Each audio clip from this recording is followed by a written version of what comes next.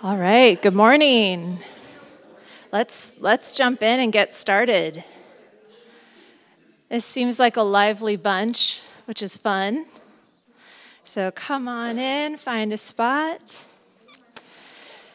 So thank you all for joining me to talk about anxiety.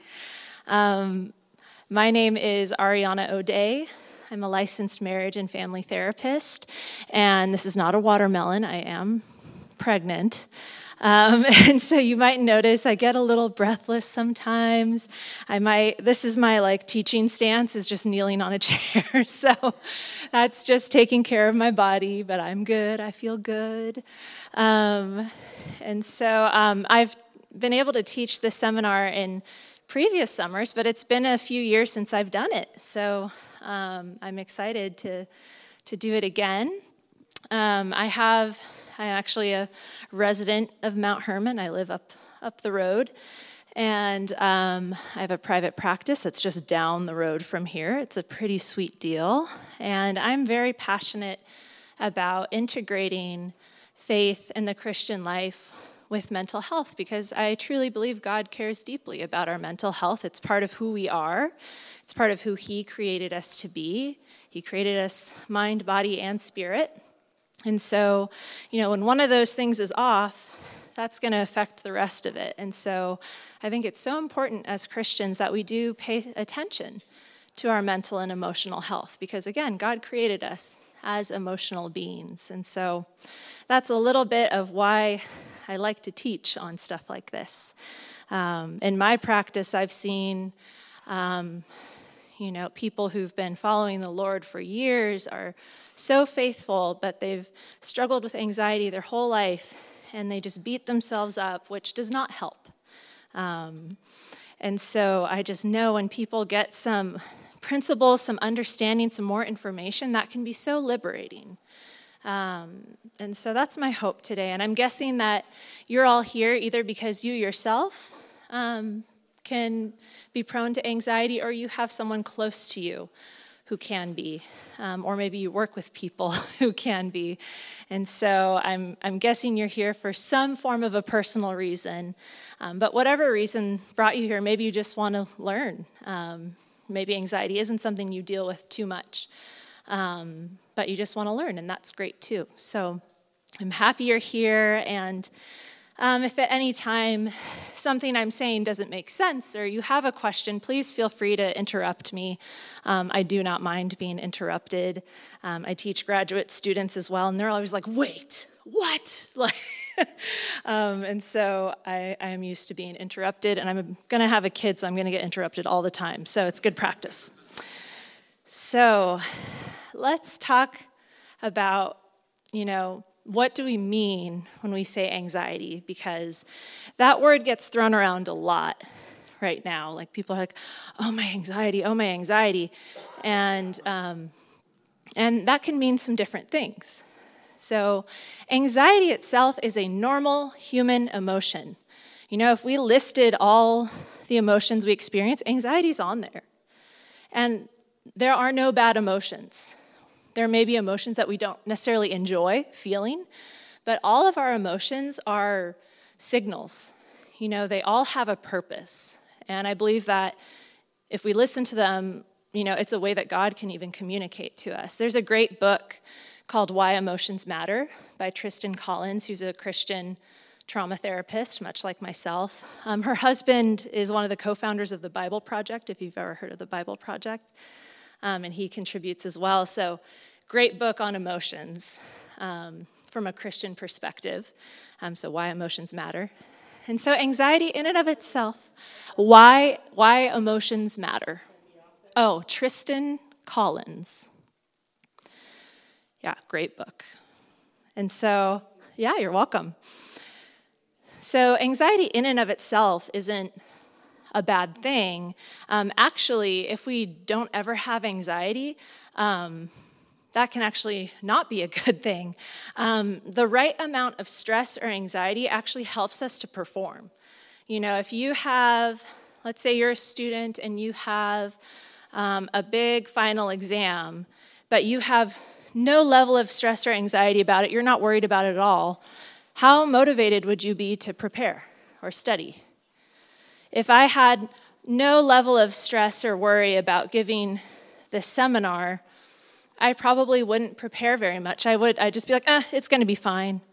And then I probably wouldn't do as good of a job, right? So stress and anxiety, to the right degree, actually does motivate us. It helps us to perform well. It also, again, it signals like, that something matters to us. People tend to only get anxious about things that matter to them. And so, again, in and of itself, anxiety is not our enemy. It's not the bad guy. But when it becomes chronic, persistent, or so intense that it interferes with our ability to live our daily lives, that's when it does become a problem. And that's when we might say, if someone comes to my office, I might say, you have an anxiety disorder. Something where this isn't just an emotion that comes and goes, like it's a persistent part of your life that comes up, sometimes for no apparent reason. Also, anxiety is caused, or it's a response to a perceived threat, or an anticipation of a future threat or a future event. When you think about anxiety, another way to say that is fear of the future. Fear is when we're afraid of something that's happening right now. The example I use is if you're hiking in the woods and a bear pops out and starts chasing you, that's fear. That's happening right now. I'm not saying you're going to get chased by a bear in the woods, don't worry. I'm just giving you all anxiety about hiking. I have never seen a bear up here, so I think you're good. But anxiety would be if you're hiking in the woods and you're thinking, what if, like, a wild animal comes out and chases me? That what if is indicative of anxiety because it hasn't happened yet. So anxiety is fear of something that has not yet happened. And that's one reason why it can be so hard to kick, because you can't just point to, you don't know yet. And so that can be really tricky. Anxiety can be a feeling of worry, nervousness, unease, again, typically about an imminent event or something with an uncertain outcome. And again, there's very normal times to feel that anxiety. I'm going to give birth to my first kid. I have a little anxiety about it. I've never done this before. I don't know how it's going to go. And so, I have a little anxiety about it, but it's not running my life. It's not taking over. It's not keeping me from functioning. But if I'm honest, I'm a little okay, this is going to be interesting. So, and then again, we can get into anxiety disorder land, where some people are anxious all the time, and it's not about a specific thing, it's just general anxiety. There's some people who get anxious in certain situations, social anxiety, there's phobias, there's people who have panic attacks, sometimes for no apparent reason. So there's a lot of ways that anxiety can present itself in our lives. But again, it's important to recognize that anxiety in and of itself is not bad. There is a time to be anxious. There is a time for that, worrying about the future, because it will help us to prepare if we can. Like for me, instead of, and I'll get into this more later, instead of just sitting and being like, I hope my birth goes okay, I'm motivated to do my prenatal yoga and Pilates and all that to be strong. I'm doing what I can. I'm very motivated to do everything I can to make sure, my birth goes as smoothly as possible, as far as is in my power. So that's a good thing. I'm doing good things for myself. So that's like my main example right now, so sorry. So, and anxiety, sometimes anxiety has its roots or is fueled or made worse by our thought life, the thoughts that we have. And some forms of anxiety are actually involuntary. There may be times where you or someone you're close to may say, I'm anxious and I have no idea why. And then anxiety can also have a medical or a physiological basis. It can have to do with neurotransmitters in your brain. It can have to do with your nervous system being dysregulated. So there's different reasons why people have anxiety. So two people can both say, I have anxiety, and have it for completely different reasons. So that's also important for us to know. And if you get nothing else from today, I'd really like for you to go home with this idea that oftentimes our anxiety is not a sin issue to repent of, but a wound that needs Jesus' healing. A lot of times as Christians, we read those scriptures that talk about not being anxious. And so have you ever tried to tell yourself not to do something and like will yourself, just to say, stop it, stop being anxious? That doesn't tend to work very well, right? I've never met someone who's successfully stopped being anxious by saying, stop being anxious. If you have, please tell me. I would love to hear more about that. But that sometimes our anxiety could be indicative that we are, not trusting in the Lord, not trusting in His truth, His promises, but not always. And so I hope that you can just expand your understanding of anxiety so that it's not always, oh, I'm not trusting God. What's wrong with me? I'm not being faithful. Oh, no, I'm being a bad Christian. Whatever might come into your mind. And so I want to approach this with compassion and curiosity. So let's look at some scriptures, because we're talking about healing anxiety through biblical principles. And so I have a few scriptures that most of you are probably pretty familiar with. Philippians 4:6-7. Do not be anxious about anything, but in everything by prayer and supplication with thanksgiving, let your requests be made known to God. A lot of times people just stop there, or sometimes they stop after do not be anxious about anything, and they stop, and it's like, but there's more. We got to read the whole thing, guys. So he says, and the peace of God, which surpasses all understanding, will guard your hearts and minds in Christ Jesus. So it goes on. God intervenes. And I've definitely experienced this. I've experienced this week, that the peace of God does come in and guard my heart and mind. And then in Matthew, Jesus says, do not be anxious about your life, what you will eat, what you will drink, nor about your body, what you will put on. Is not life more than food, and the body more than clothing? And which of you, by being anxious, can add a single hour to his span of life? The Gentiles seek after these things, and your heavenly Father knows that you need them all. Therefore, do not be anxious about tomorrow, for tomorrow will be anxious for itself. Sufficient for the day is its own trouble. So you've probably heard that one too. And one more. Again, this is Jesus talking to Martha. He says, Martha, Martha, you are anxious and troubled about many things, but one thing is necessary. Mary has chosen the good portion, which will not be taken away from her. And so this is right after, Jesus has come to Mary and Martha's home. Martha is trying to be hostess of the year and running around and doing all the things, and Mary is sitting at Jesus' feet and just learning from him, and she gets frustrated and says, tell my sister to help me. And instead of Jesus just being like, no, Mary's fine, like, you get over yourself. He's very compassionate. He sees you're really anxious about a lot of things. I see that. But then he also redirects her and says, and I see you're anxious about those things, but there are more important things happening here. And Mary is focusing on those more important things, which is sitting at my feet and listening to me.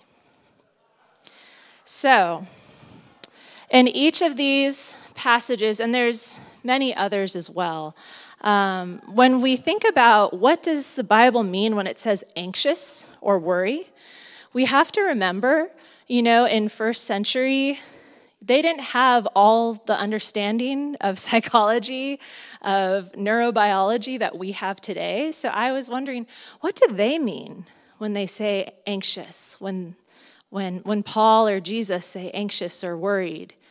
It's probably not what I think of exactly.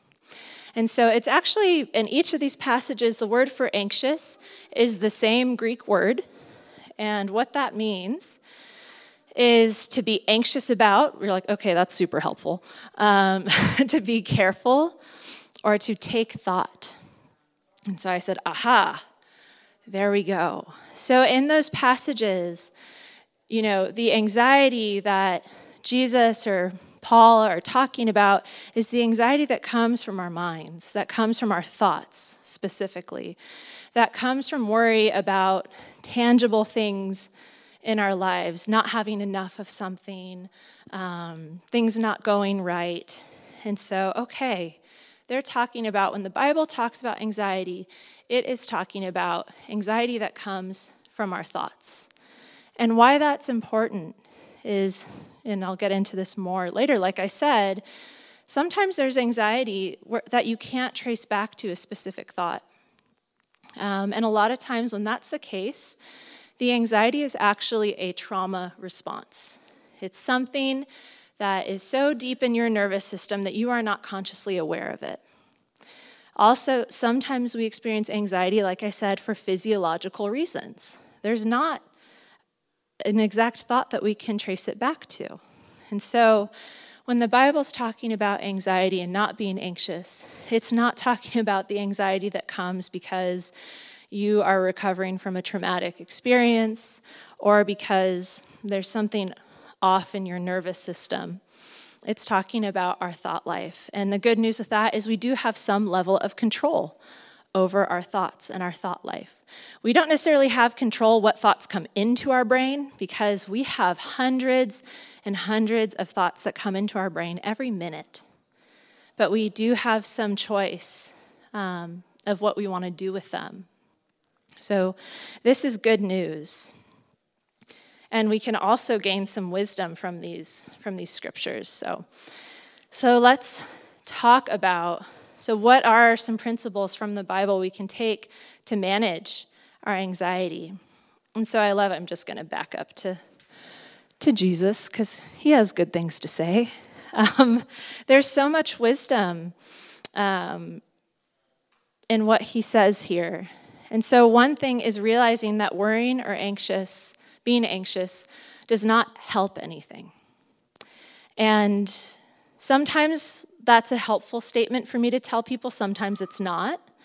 But when it can be helpful, Jesus says it here, which of you by being anxious can add a single hour to a span of life? That's what Jesus is saying. You being worried does not make these things that you're worried about magically appear. It does not improve your situation.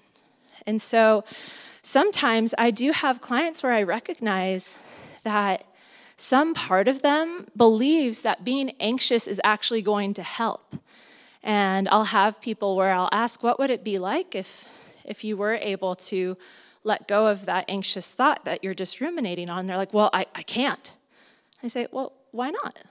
What makes it so you can't? And they're like, I don't know, I just can't, And my guess, and I usually present this to them, and most of the time they say, yeah, you're probably right, is, again, anxiety is fear of the future.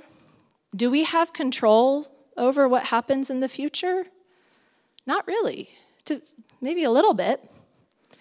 We really have control over what's happening right now, what we're doing right now. And sometimes anxiety gives us this false sense of control of the future. Or people will think, well, if I keep thinking about all the worst case scenarios, then I'll be ready.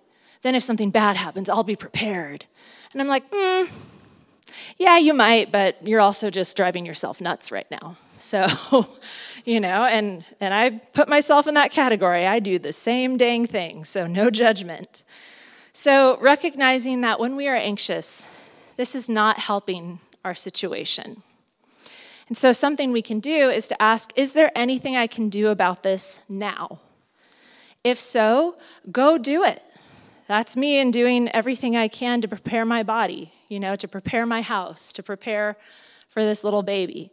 But then I have to recognize there comes a point where I've prepared all I can, and now I have to be okay with some unknowns, which is hard. So that's one step. Recognize my anxiety does not help. Same with, my husband is in law enforcement, and he's working nights right now, which is just great as we're preparing to have a kid. So we're like ships passing in the night. Before we got married, I used to get really worried about him on night shift because he wouldn't always be able to respond to me very quickly. And so I would have to practice this and say, my worrying does not protect him. My worry does not protect him or my loved ones, or one day I'll have to be saying that about my child. My worry does not protect them. And so instead I was able to say, is there anything I can do? And if not, I would pray for him. I would entrust him to God and go to sleep.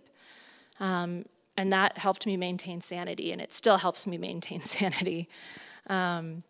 Because it's just true. My worry does not protect him. I've also sometimes people set moments where they're like, I'm not allowed to freak out until this happens. And I'm like, that's great. So I was like, I'm not allowed to freak out until I wake up in the morning and I still don't have a response from him. And so sometimes people will do that. And I'm like, that's great too. Because then maybe there's more of a reason to be concerned. And, all of this is easier said than done. So I don't say this like this is easy. Like I've said before, I'm still practicing these things. So I'm including myself. So if you are anxious about something, there's nothing you can do about it, and you still have a lot of worry or dread, I actually tell people, play out your worst case scenario, which seems counterintuitive. You might be like, what? Why would we do that? And the reason why I ask people to do that is that a lot of times our worries are like Mount Everest in our mind, and when we say them out loud, we realize they're actually not that bad. Most of the time. There are some worries that I'm like, no, that's pretty bad, But I'd say the majority of the time when I'll have clients where they just say it out loud and they're like, oh, that wouldn't be that bad. Or when they say it out loud, they realize how illogical and how unlikely that scenario is. So it's very different. When thoughts are in our head, they feel very different than when they're out in the world.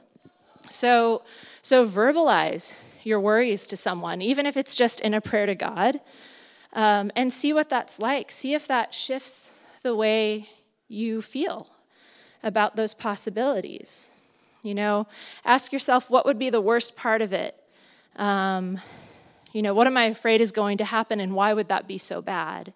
Those are some questions to ask yourself. And then those are also maybe some places where you can invite God into that and say, God, if this happens, please, help me to navigate it. That's a place to remember, oh yeah, I don't have to do this by myself. God is with me.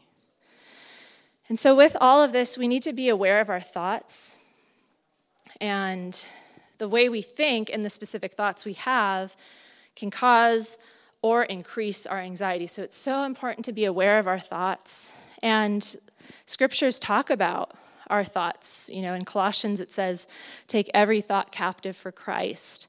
In Romans 12 it says, be transformed by the renewing of your mind. And then, back in Philippians it says that the peace of God will guard your hearts and your minds in Christ Jesus. So God is concerned with our minds, with our thought life. I had one spiritual director who used to say that the spiritual battle is the battle of the mind. And that is, the battlefield between, us and the enemy who wants to tear us down. And so our thought life is very important in terms of our spiritual life as well. What thoughts we allow in, what thoughts we allow or consider truth. So it's really important that we're aware of that. And a lot of times we let thoughts into our minds, or we have beliefs that we're not consciously aware of. You know, a fish doesn't know it's in water. So that's kind of how we are with our deep-held beliefs. And so sometimes one way that I treat anxiety is helping people to understand what are those deeply held beliefs that may or may not be negatively impacting how you feel. And what I love about this is it's very biblical. There's actually a form of therapy called cognitive behavioral therapy that does just this, that is transforming yourself by the renewing of your mind. So I love that, psychology is starting to catch up with what God says, which is really cool. And so this CBT talks about how, it's not really an event itself that causes our emotions. It's actually our belief about that event or our perception of that event that causes our emotions about it. For example, you and I might go through the exact same experience, but afterwards have completely different feelings about it. You and I might sit and watch the same speaker, and one of us might be like, oh my gosh, he was one of the best speakers I've ever heard. He was amazing. And you might be like, really? I thought he was pretty lame. Like, that was bad, And so we all have different perceptions. Another, way to think about it is we all have a lens that we view the world through.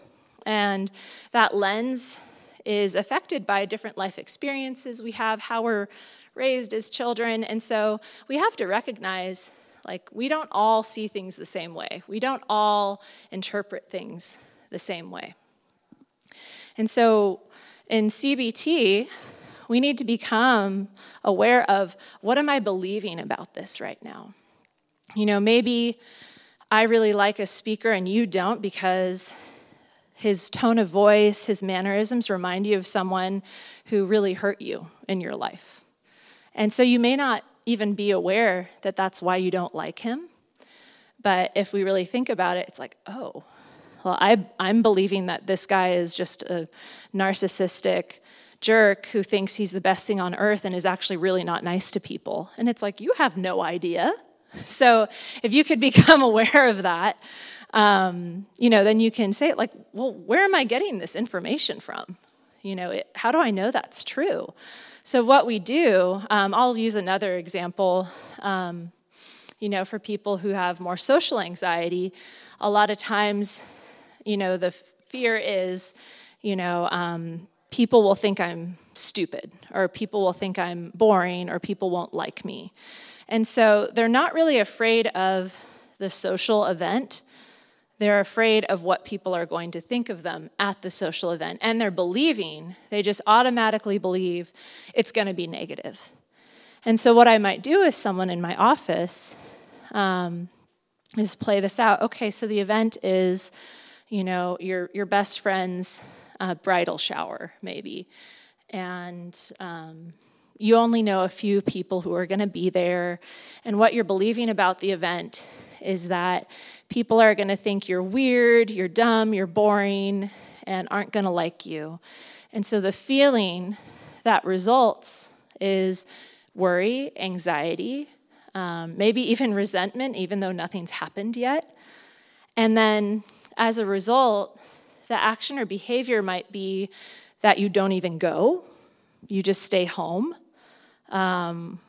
which then causes some friction in your friendship, possibly, or maybe you go, but you are very shut down, you're not really talking to people, and then sometimes that can produce what we call a self-fulfilling prophecy, where it's like, well, if you had been yourself, people probably would have liked you quite a lot, but because you were so worried and overthinking, you really shut yourself down, and when people tried to talk to you, you wouldn't really talk to them, so they were kind of put off.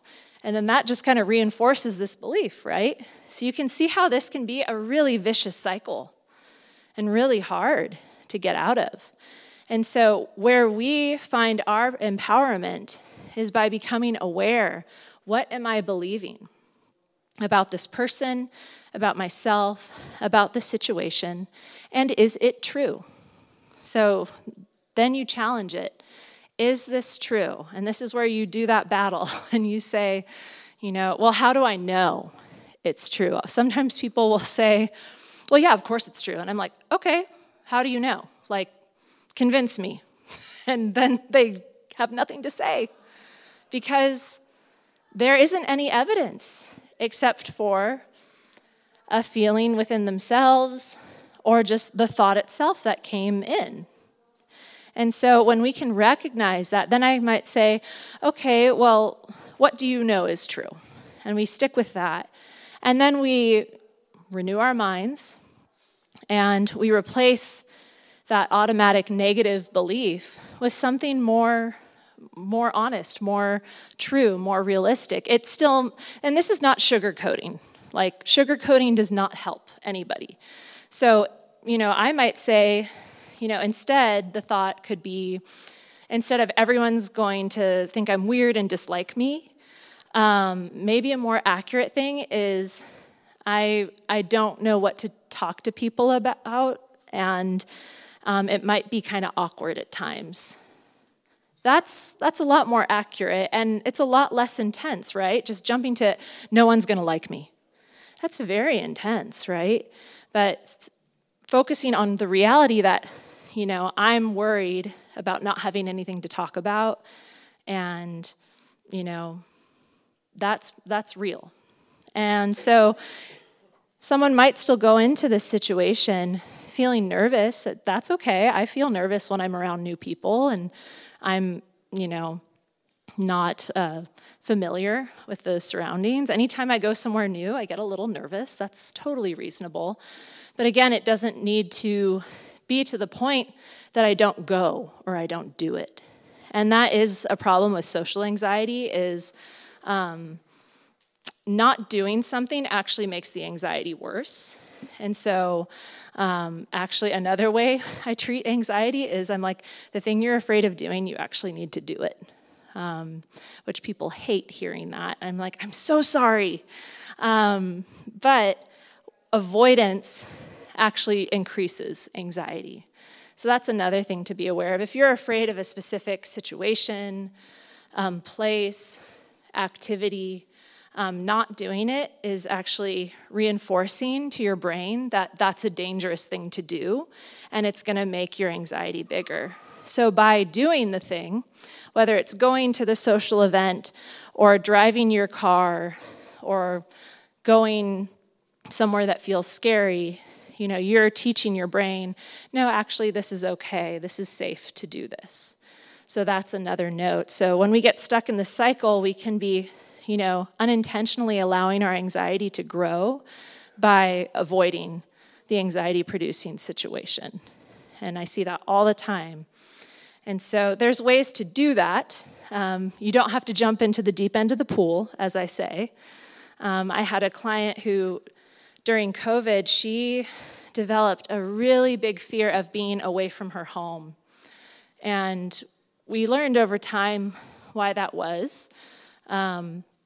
But I would say, okay, well, she lived in Aptos, and going to Costco was really scary for her. For us here in Santa Cruz, Aptos and our Costco are like 20 minutes away, like 7 miles, which in Santa Cruz, that's really far away. I'm from Southern California, and I'm like, you guys think that's far away? Like, that's like, I used to drive like 30 miles just to go to my friend's house. So that felt really far. So I was like, well, can you drive somewhere closer? Maybe somewhere that's like 3 miles away. And so she eased into it. So you don't have to like force it and, grit your teeth and suck it up. But again, doing the thing that feels scary is part of our healing from anxiety. But again, you do it in these gradual ways. So again, our thoughts. So we have control over our thoughts and our attitudes. It's not always easy, and we do have to have awareness to have that control, but we do have that possibility. So we don't have to be victims of our anxious thoughts, which is, again, really good news. But we don't always have control over our trauma reactions or our physiological responses. So if your anxiety or your loved one's anxiety has its roots in a traumatic experience, they're going to need more. And I'll explain to you in a moment why doing an exercise like this may not actually help at all with their anxiety. This can be incredibly helpful for so many people. But again, if your anxiety has its roots more in traumatic experiences, which I will define for you, this probably won't work for you. And so we're going to talk about that. And I know these are kind of heavy things. You came to like family camp wanting to have fun, and I'm talking about like anxiety and trauma and oh my gosh. But again, I think having this information sets people free. So I love working with trauma because when you know how to work with it right, I see the weight lifted off of people, and it is an amazing thing, and I give glory to God for that all the time. So I actually feel very hopeful when I talk about trauma and traumatic experiences, because the more people understand, the more free they can be from those traumas. So the word trauma, it comes from the Greek word for wound, and you can think about, there's the trauma unit in the hospital, because we can have a head trauma. It can be physical, but it can also be, more emotional. And there isn't really one universally agreed upon definition for trauma in the therapy or psychology world, but the one that I use is a distressing experience that changes one's view of themselves and the world around them. And the reason why I like this is because it's so broad, and a lot of times people think that trauma is only for veterans who've seen active combat, people who've been in a natural disaster like a horrible, hurricane or earthquake, or people who've experienced abuse. So people will think, well, that's trauma. What I experienced wasn't trauma, and they can minimize it. And so I like this because it broadens it. So I'll ask people, well, after this happened, do you think that changed the way you viewed yourself or the world around you? And they say, yeah. And I'll ask them how. And for a lot of people, the world feels less safe afterwards. So I'll say, that's traumatic then. Very similarly to, what I said about our perceptions, that we all perceive things differently. Experiences affect us differently. So trauma isn't just trauma because of this. Again, you and I can go through the exact same experience, and it might be traumatic for you and not for me, or vice versa, because it's really about our perception about the event. I use my husband as my example because my husband sees really awful things in his line of work, and I hear about some pretty awful things, but I don't have to see it. And I know if I went to some of the things that he went to, I would have nightmares. I would be having intrusive images. I would have a trauma reaction. He does not.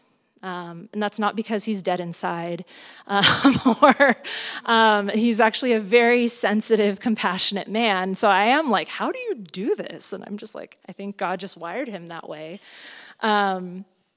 But, he and I could go witness the exact same thing, and one of us might be traumatized, the other one not. And so trauma is relative.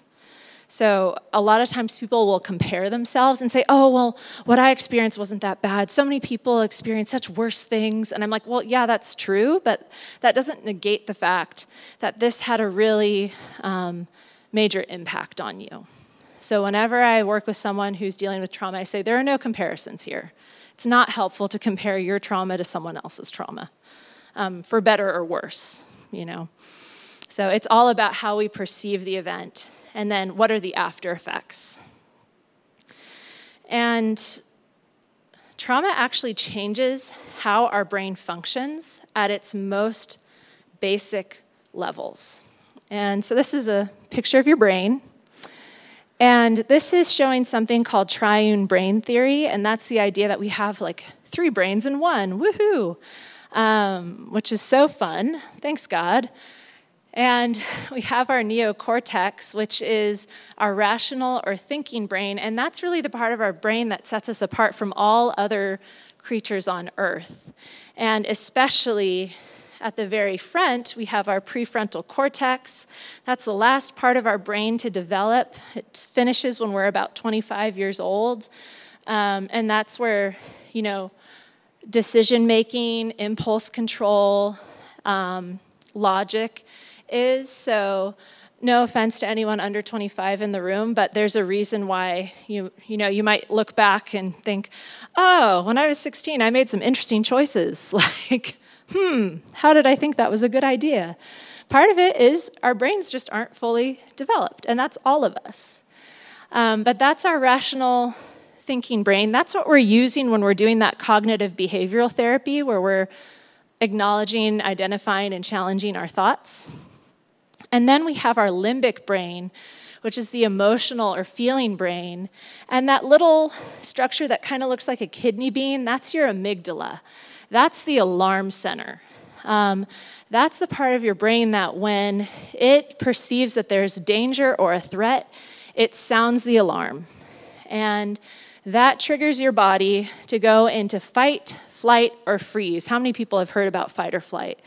Yeah, pretty well known. There's also a freeze response, where it's like an animal playing dead, or like a possum, pretending to be dead. We do the same thing sometimes. I am a freezer. So that's how I roll a lot of the time. And so and then we have our reptilian brain, which is our cerebellum and our brainstem, and that's like the instinctual brain. That's that part of the brain deals with automatic functions. That's the part of your brain that tells your heart to beat, your stomach to digest. You don't have to work for that, right? That just happens automatically. So those are the automatic functions. So traumatic experiences affect our limbic brain and our reptilian brain. And when we are in the midst of a traumatic experience, an experience where we feel threatened, or we feel like we are in danger, the rational brain, the neocortex, shuts down. Because if you are running from a bear in the forest, you don't need to think about what kind of bear is that? Is that a California grizzly? Or what is that? No, you don't need that. That would slow you down, right? And you would get caught and die. And so, so your brain really wants you to live. And so your brain basically says, what do we not need right now? We need to triage. We need to just give everything we have to the parts of the brain and body that are going to help you survive. And so your rational, logical brain shuts down. And it's just automatic function and emotion.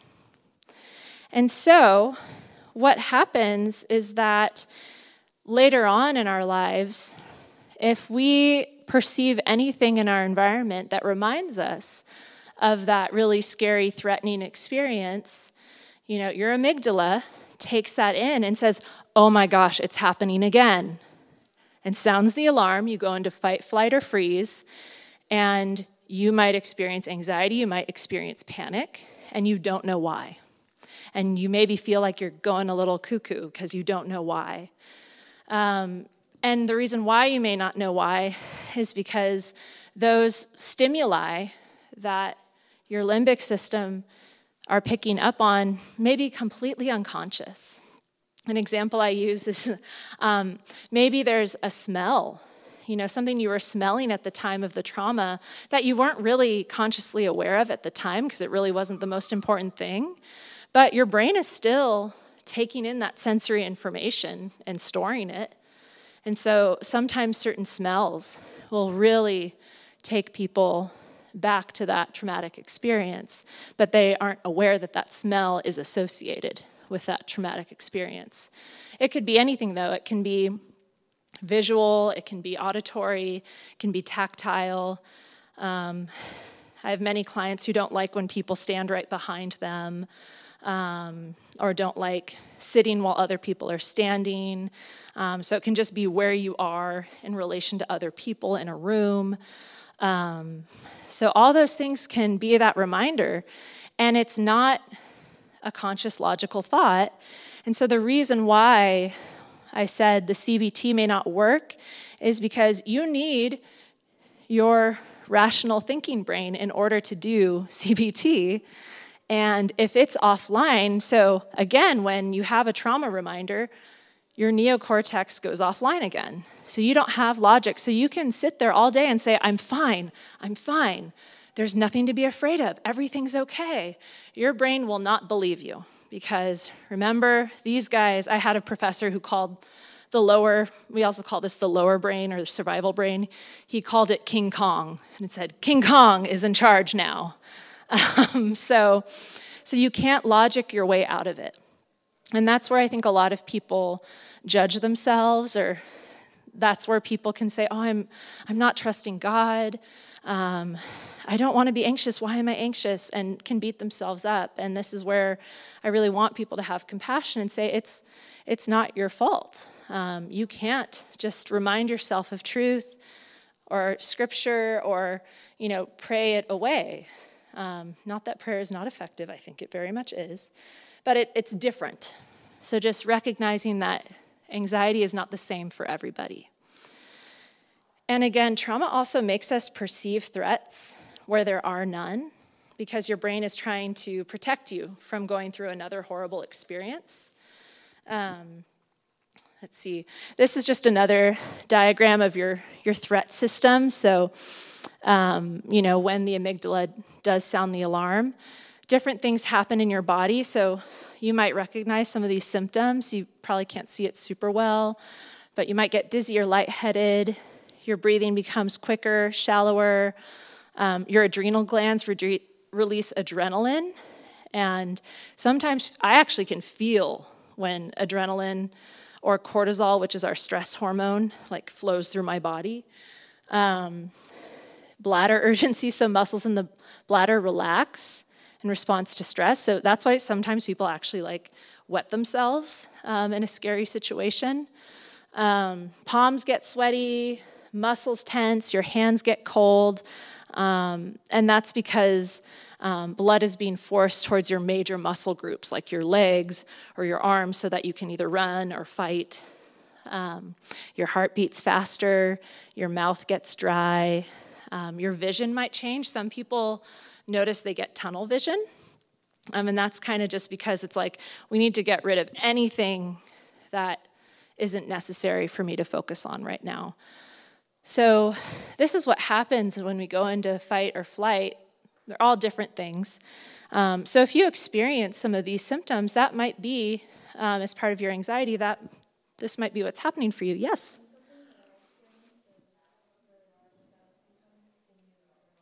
Mm-hmm. Yes. Yeah. So it sounds like your response is to freeze. Yeah, so know that is normal, okay? Because I can imagine that's really scary. Yeah, so sometimes just knowing that okay, I'm not, the first time I had a panic attack, I thought I was dying. So I feel you. Thank you for sharing that. Yeah, so that's really common. So I'm a freezer too, and I actually sometimes lose consciousness, which is really not fun. So because everything's just shutting down so much.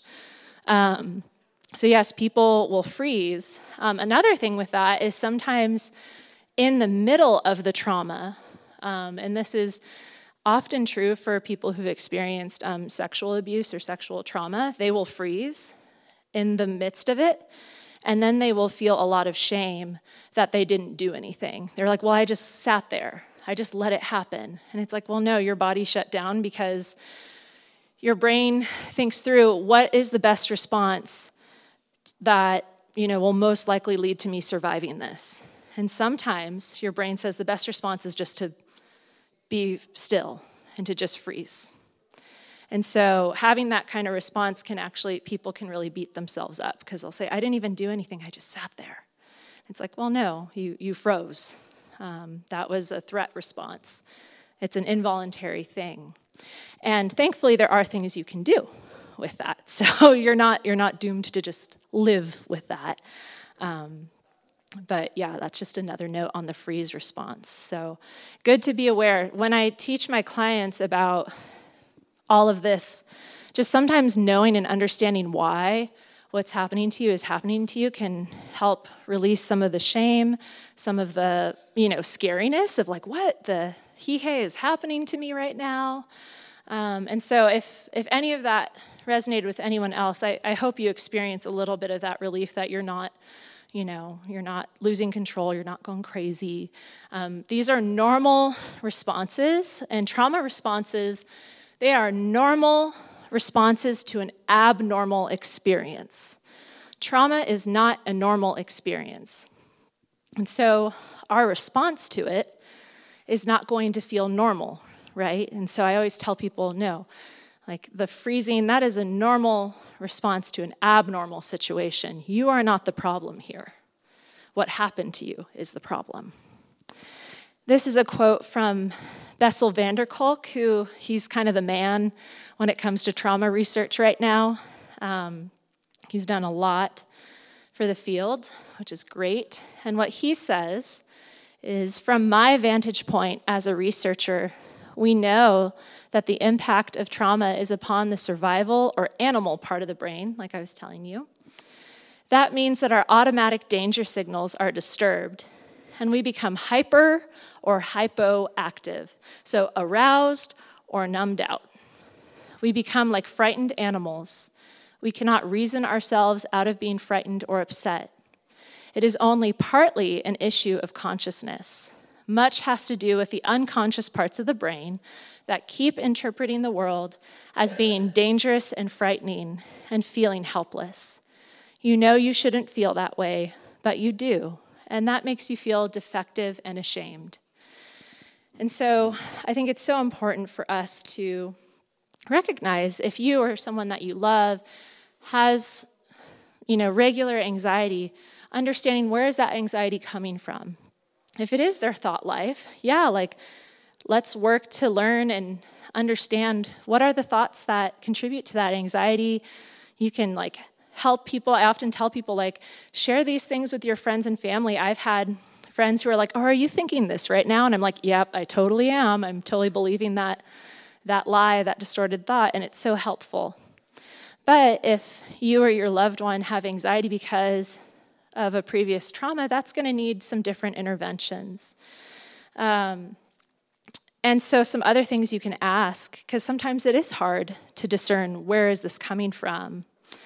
To ask, did anything trigger me? What does this situation remind me of? Who does this person remind me of? Those are all good exploratory questions. And so if your anxiety is trauma-based, so you need to address and treat the trauma itself. The anxiety is just a surface thing, but the root is the trauma. So if you treat the trauma, the anxiety will probably resolve itself as well. So, and Jesus can be part of that healing. I've seen it. Jesus has been part of my healing, and Jesus hangs out in my therapy room all the time. He's always there, whether I'm working with a Christian client or not. And there are some specific treatments for trauma that I'll just list a few. I'll say them slowly if you want to write any down. One that I do, the shorthand is EMDR. It stands for eye movement. Wow, pregnancy brain. What is the D? That's so funny. It's like when you forget to do something that's automatic. Eye movement desensitization, thank you, and reprocessing. So that's a mouthful, so we just call that EMDR. That's a very effective treatment. that has a lot of empirical evidence, and it's also shown that once someone has gone through the treatment and are no longer actively currently disturbed by past memories, that it stays that way. I had a client who was like, "Is this for real?" She texted me like 2 days after we did a session with EMDR, and she's like, "Can this be possible? I've been affected by this for like 30 years." And I said, "Yes, it's possible." She was like, "That's weird." And I was like, "I know." So it's not the silver bullet. It doesn't like work amazingly for everyone, but I have seen it be incredibly effective for a lot of people, so you can definitely look that up. There's also a newer treatment called brain spotting, and it's one word. It's a made-up word.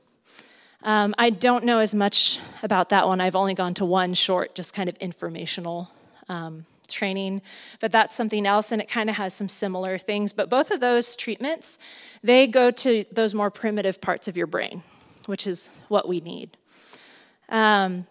Sometimes using art can help because art is accessing the emotional side of our brain, not the rational logical.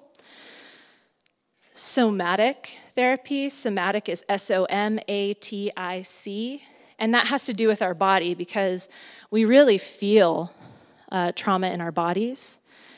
There's another form of therapy called internal family systems, or IFS, and that has to do with working with different parts of us. And there's people who've kind of not totally changed it, but have kind of made a Christian version of it. So it's great where like Jesus is a part of it. And so I love that. I'm just starting to learn more about IFS. So there are things you can do. If you are experiencing anxiety as a result of a traumatic experience, you are not powerless, you are not helpless. There are things you can do. And so there's hope. So I hope you leave here feeling like, oh my gosh, I can do something about this. And lastly, just as I close, just remember that feelings demand to be felt. A lot of us, myself included, even though I preach this stuff all day, every day, I sometimes also try to avoid my feelings. I will stay really busy, or I notice if I'm on my phone more than usual, I'm like, what am I avoiding? And sometimes we're aware that there's some difficult feelings, whether it's anxiety, sadness, grief, and we might try to stuff our anxiety and then cope with it through food, through relationships, substances, just numbing out on TV and our phones, sex, or even with our faith. We might use our faith as a way to distance ourselves from our pain by keeping ourselves busy with church activities and service, and just saying, oh, well, God's got me, so I'm fine, everything's fine, right? But we really need to acknowledge what we're feeling and acknowledge our anxiety. And remember that we have reassurance in Christ, that we have his presence with us, and that we know that Christ has made all things right in the big picture. And that doesn't mean that nothing bad is going to happen to us now. We still live in this broken world, but we know that we will be okay. And I've definitely been through things that were horrendous, and I know I'm okay. And our souls are secure with him, and we can trust that God will give us what we need to recover. And that is our foundation. And that is why we don't need to be slaves to anxiety and slaves to fear. And so a thought I often have when I do have anxious thoughts is, that would be awful, but I know I would be okay eventually. So I invite you to rest in those promises of God. And so I know we're just about at the end of our time, so I'm going to hang out for a bit if anyone does have questions, but I also want people to feel the freedom to leave. But thank you so much for your attention and for being here today.